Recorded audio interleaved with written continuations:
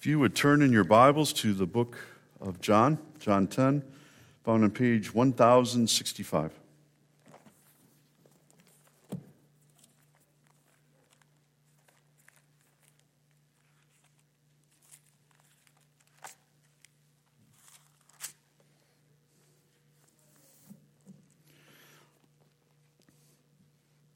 John 10, we're going to read the first 18 verses.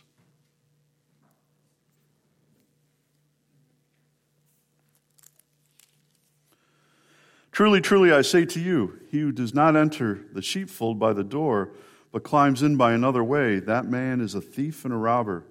But he who enters by the door is the shepherd of the sheep. To him the gatekeeper opens, the sheep hear his voice, and he calls his own sheep by name and leads them out. When he has brought out all his own, he goes before them, and the sheep follow him, for they know his voice. A stranger they will not follow, but they will flee from him, for they do not know the voice of strangers. This figure of speech Jesus used with them, but they did not understand what he was saying to them. So Jesus again said to them, Truly, truly, I say to you, I am the door of the sheep. All who came before me are thieves and robbers, but the sheep did not listen to them. I am the door. If anyone enters by me, he will be saved, and I will go in and out and find pasture. The thief comes only to steal and to kill and destroy. I came that they may have life and have it abundantly. I am the good shepherd. The good shepherd lays down his life for the sheep. He who is a hired hand and not a shepherd, who does not own the sheep, sees the wolf coming and leaves the sheep and flees. And the wolf snatches them and scatters them. He flees because he is a hired hand and cares nothing for the sheep. I am the good shepherd. I know my own, and my own know me, just as the Father knows me, and I know the Father, and I lay down my life for the sheep. And I have other sheep that are not of this fold. I must bring them also, that they will listen to my voice. So there will be one flock, one shepherd. For this reason the Father loves me, because I lay down my life that I may take it up again. No one takes it from me, but I lay it down of my own accord. I have authority to lay it down, and I have authority to take it up again. This charge I have received from my Father.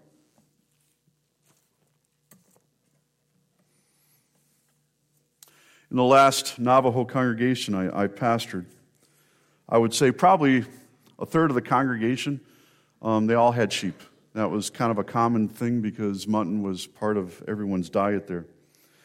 And I remember one time an older woman in her 80s, she probably had about 30 head of sheep. And every day she would take her sheep out into the foothills of the Chusca Mountains, and she would graze them, and that night bring them back, and they would follow her, and she would pen them up. And she did this day after day. And again, she was in her 80s when the story that I want to share with you. Well, one time she ended up in the hospital. And she was there a couple days, and that actually created a problem for her family because they came to tend her sheep, and the sheep, they didn't want to listen to them. And so they opened the gate, and the sheep came out of the pen, and they walked just the way Angie used to walk, and the sheep wouldn't follow. And from what I hear, the family ended up kind of trying to corral them and chase them to make them go where they were supposed to go. And finally that night, they did eventually get them back into the pen, but it took quite a while because, again, the sheep didn't want to follow anyone in the family but their shepherd. And I heard years later that Angie did pass away, and the family, because of their experience the previous time, they decided to just sell the sheep because they didn't want to go through all that again. And you can understand why. That can be a little frustrating, trying to work with sheep that won't listen to you. Now keep in mind what festival we said the people are celebrating. Last time we said it was the Feast of Tabernacles, which was not only a celebration of the harvest, but it also was a celebration of how God provided for them those 40 years when they were wandering in the desert. And as the people celebrated this feast, Jesus proclaimed to them that he was the bread of life. He was manna from heaven, just as God provided for the Israelites in the desert. He was also water from the rock, or the living water. He was also the pillar of fire, or as we said last week, the light of the world, sent to them by God. And each time that Jesus proclaimed these things, he identified himself with the Father by using that word, I am, the very word that God gave the people at the burning bush, long before that. And this was the name God gave Moses, and Jesus was taking it upon himself to show the people that he and the Father were one. Immediately following this, we are given the account of Jesus healing the blind man in chapter 9. Not only did Jesus tell the people that he was the Messiah, but now he shows them that he's got the power of the Messiah, the power of God, and the miracles that he performed, especially in the miracle of opening this blind man's eyes. And so at the end of chapter 9, Jesus calls the Pharisees spiritually blind because despite the miracles, despite how Jesus had revealed himself to the people, they didn't believe. They still didn't believe that he was the Messiah that they had been looking for so long.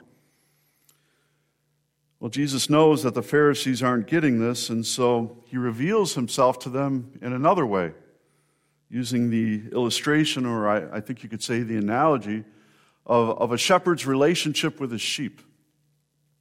And since sheep were such an important part of the people's lives, not only part of their economy, but part of their diet, and also part of the sacrificial system, that was something that the people could easily identify with, and they knew exactly what Jesus was communicating to them. Now, while God had sent under-shepherds or caretakers to watch over his sheep in his name, yet we know that besides David and maybe a couple others, on the whole, the shepherds, they didn't do the best job. A lot of times they were so focused on themselves that they literally messed up. And because they didn't keep their eyes on the good shepherd, when they took care of God's sheep, they weren't effective, especially because they would follow the gods of the nations around them. But listen to what the people were looking forward to. How the Messiah that they knew was coming would be of the line of David.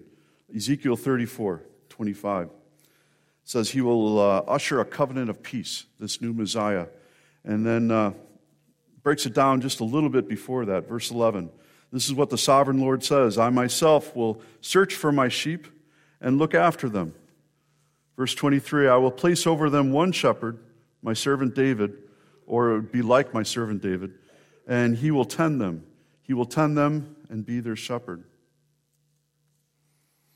So when Jesus claims that he is the good shepherd, I am the good shepherd, he said, he's clearly claiming to be the fulfillment of prophecy, that he was the expected Messiah that the people had been looking for.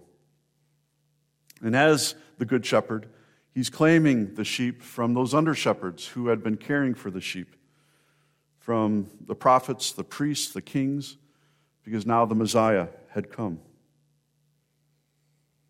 In the book, They Smell Like Sheep, the author of this book, she recounted a trip she took some years before where she went to Israel.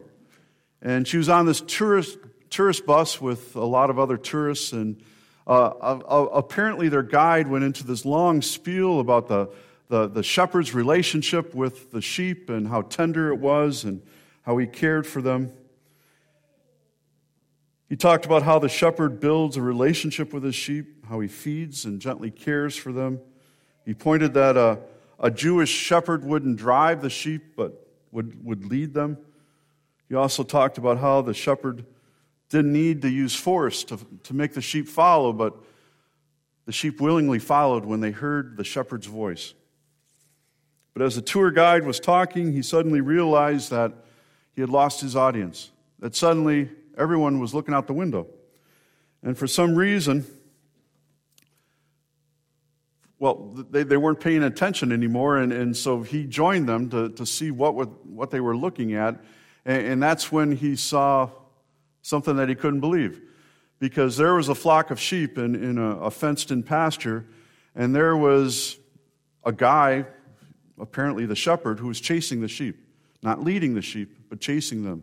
And he was so frustrated, you could tell he was getting angry, and he was picking up stones, and he was throwing it at the sheep, and apparently he got some sticks, and he was throwing those sticks at the sheep. He had a dog with him, and he made the dog go after the sheep, trying to round these sheep up, and apparently the tourist guide, she couldn't believe it. And she was so upset that she jumped out of the bus and ran over toward the field where apparently this guy is now leaning against a post, out of breath.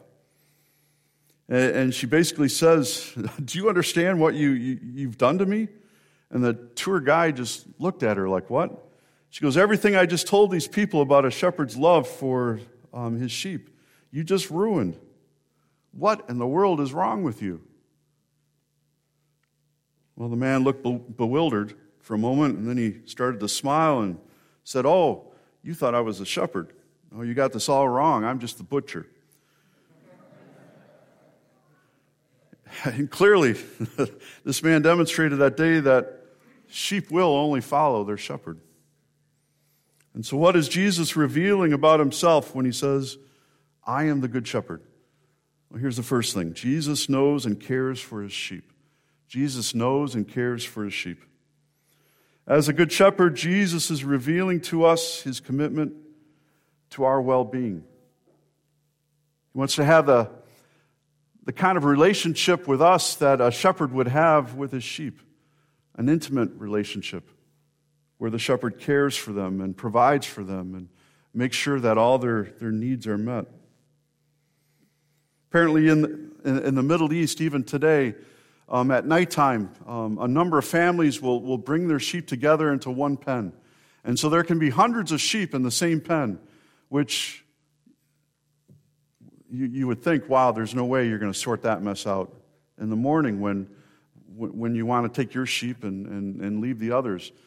But apparently when the shepherd goes out there and opens the gate and calls to the sheep, only his sheep will follow. And when the other shepherd comes out, only those sheep will follow that person, and on, depending on how many sheep are there.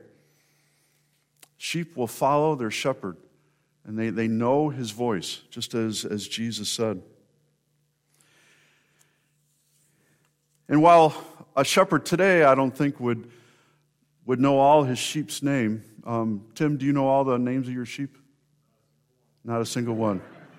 Yeah. I think that's true for most shepherds, who have a lot of sheep. But our passage says that Jesus knows all our names. He doesn't confuse you with somebody else. He doesn't think, "Oh man, I thought you were so-and-so, and that's why I did this." He doesn't have that problem. He knows your name. He knows your needs. He wants to have an intimate relationship with you.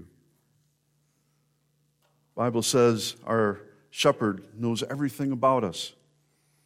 Listen to how Psalm 139 proclaims this truth. "O Lord, you have searched me and you know me. You know when I sit down and when I rise up. You discern my thoughts from afar. You search out my path and my lying down and are acquainted with all my ways. Even before a word is on my tongue, behold, O Lord, you know it together. You hem me in behind and before and lay your hand upon me. Such knowledge is too wonderful for me. It is too high.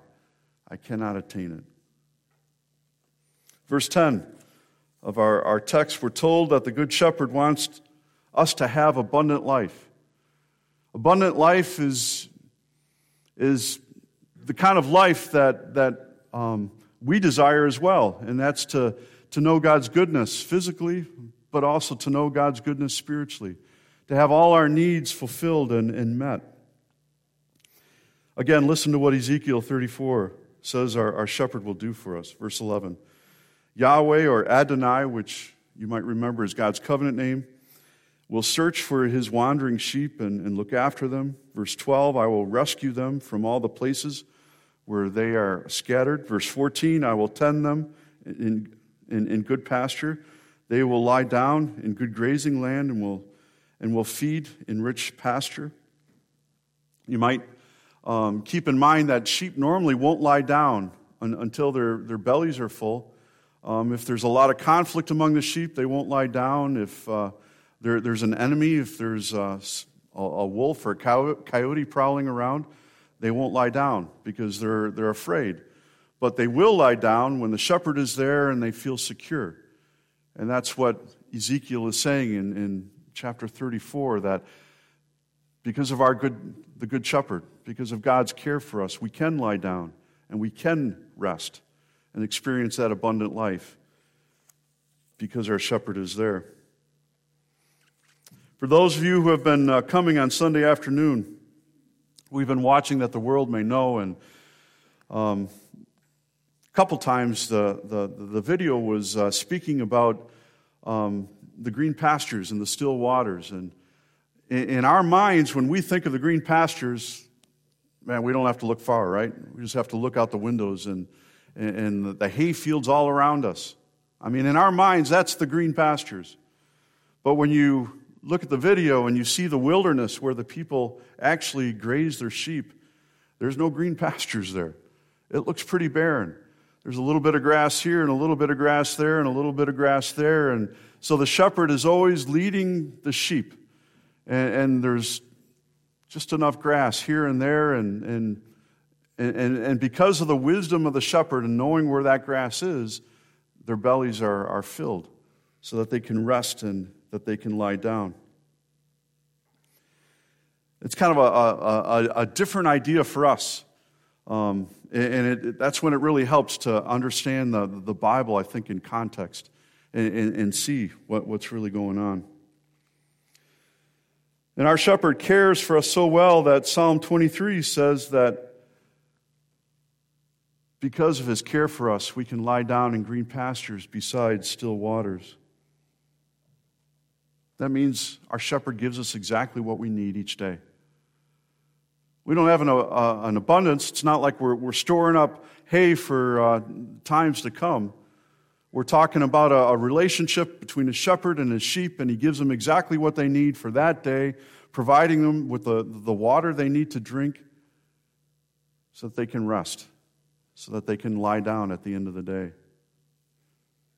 That's what God does for us. We'd like to have, each of us, hundreds of thousands of dollars maybe in our bank accounts, but you know what? Our shepherd's going to take care of us. You don't have to trust in your wealth, but you can trust in your shepherd. It's wonderful when God blesses us with those things. He blesses us so that we in turn can be a blessing to others, but we don't have to put our trust in it because our good shepherd, he knows your needs. He knows your wants too. And he will provide for us in accordance with his will. Listen to something that Corrie ten Boom wrote. She says, "Deep in our hearts we believe in a good God, yet how shallow is our understanding of his goodness, especially since we see many things that seem to deny it. Often I've heard people say how good God is. We prayed that it would not rain for our church picnic, and look at the lovely weather. Yes, God is good when he sends good weather. But God is also good when he allows my sister, Betsy, to starve to death before my eyes in that German concentration camp. I remember one occasion when I was very discouraged there.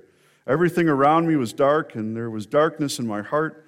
I remember telling Betsy that I thought God had forgotten us. 'No, Corrie,' said Betsy, 'God has not forgotten us. Remember his word, for as the heavens are high above the earth, so great is his steadfast love towards those who fear him.'"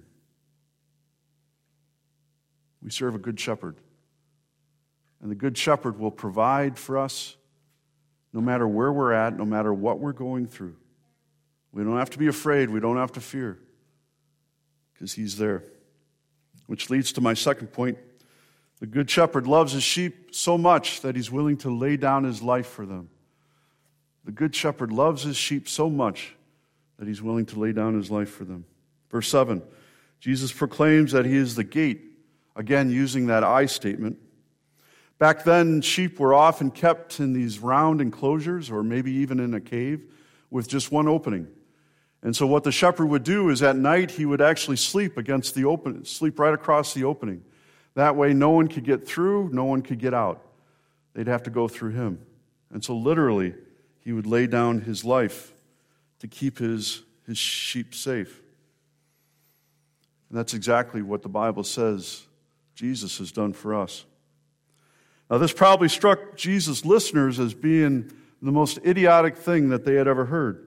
What shepherd would lay down his life for the sheep? It doesn't make sense, because if the shepherd's dead, then who's going to take care of the sheep? Who's going to provide for them? Who's going to lead them to where the grass is and to where the clean water is?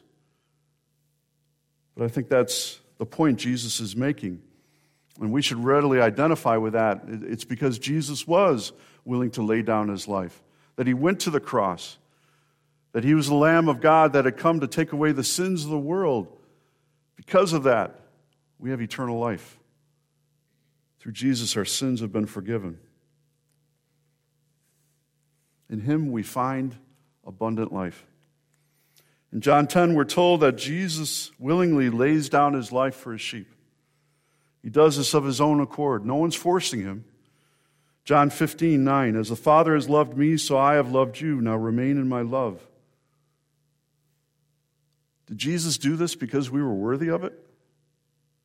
Because we were worthy of his love? Because we had done just enough good things to deserve the care that he's showing us? And well, I think we know the answer to that. We don't deserve this. We don't deserve his care. And yet, verse 16 of that passage says, you did not choose me, but I chose you. Romans 5:8 says, God demonstrated his love for us in this, while we were still sinners, or you could say, while we were still stinky sheep, Christ died for us. In the previous chapter, we didn't read it, but the Pharisees kicked the blind man out of the synagogue because Jesus had cured him of his blindness. And I think as they did this, they demonstrated that they really didn't care for this man. They weren't the shepherds. Because if they were truly the shepherds of God's people, they would have loved him. They would have cared for him. They would have embraced him, but they didn't. They just pushed him away because he challenged what they thought. Where the Pharisees judged and condemned, the Bible says Jesus forgives. At every turn, Jesus showed what it means to be the true shepherd, or to be the good shepherd. And as the good shepherd, Jesus reveals his love for us. Remember when we were living in New Mexico, I helped some folks from our church butcher a couple sheep one time, and everything was going great until we started to scrape the hides, which still had a lot of wool on them. And I'd never been that close, I guess, to sheep, but I couldn't believe the smell. They really do stink. And I'm thinking, why in the world does this sheep stink so much? And then I started to look at it, and it was the wool. It was everything that was stuck in the wool, the mud, the manure, and boy, he really had quite an odor. But you know what? That's really us, isn't it? I mean, that's our sin. That's how we come before the Father. And despite that, we are just like those stinky sheep with that sin that we're dealing with constantly. The Bible says God loves us. That the shepherd, Jesus, still takes us in his arms and holds us close to himself. Or you could say holds us close to his heart. Despite the dirt, he still loves us.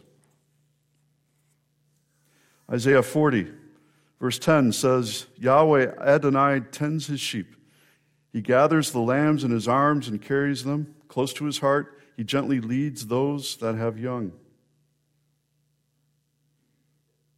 This morning, if you feel dirty, if you feel like your wool is matted because of sin, if you're tired of trying to do things in your own strength, you've messed them up just once too often, made a mess of your life, I encourage you to come to the Good Shepherd.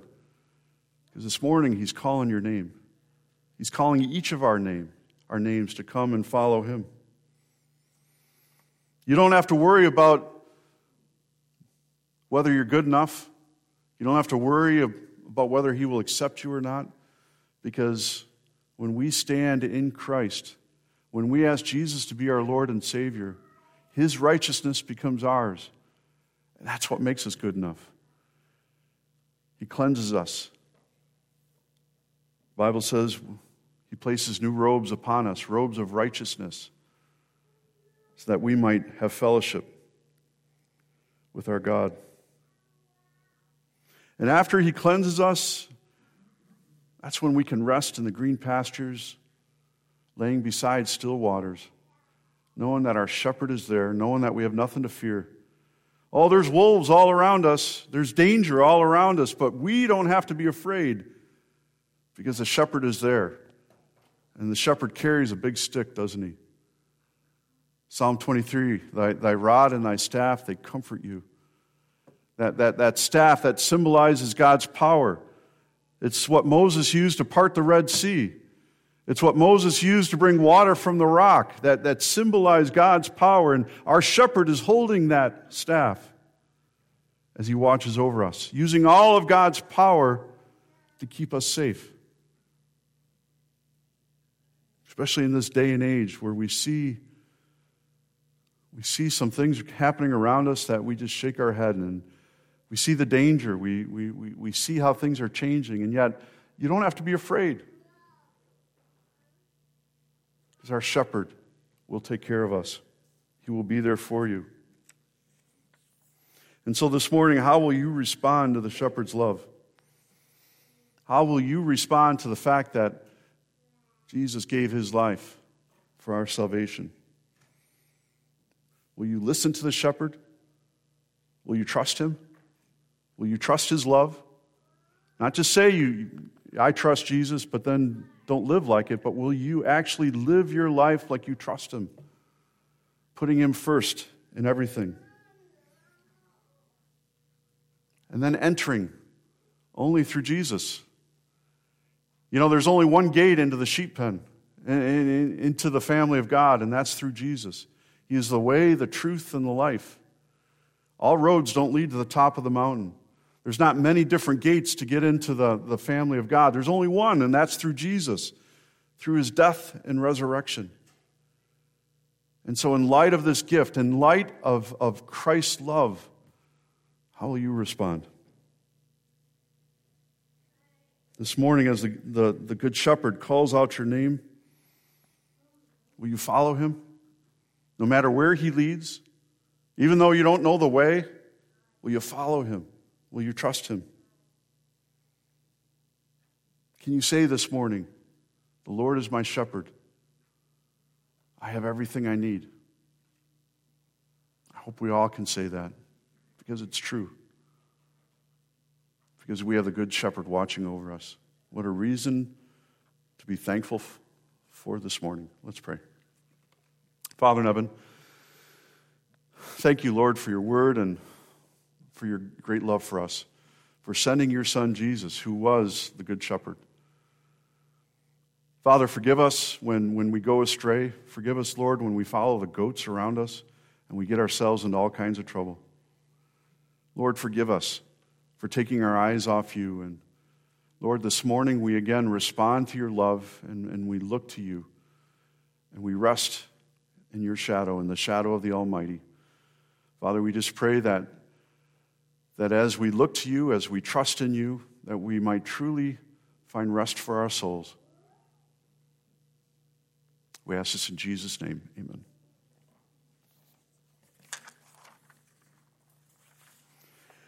Jesus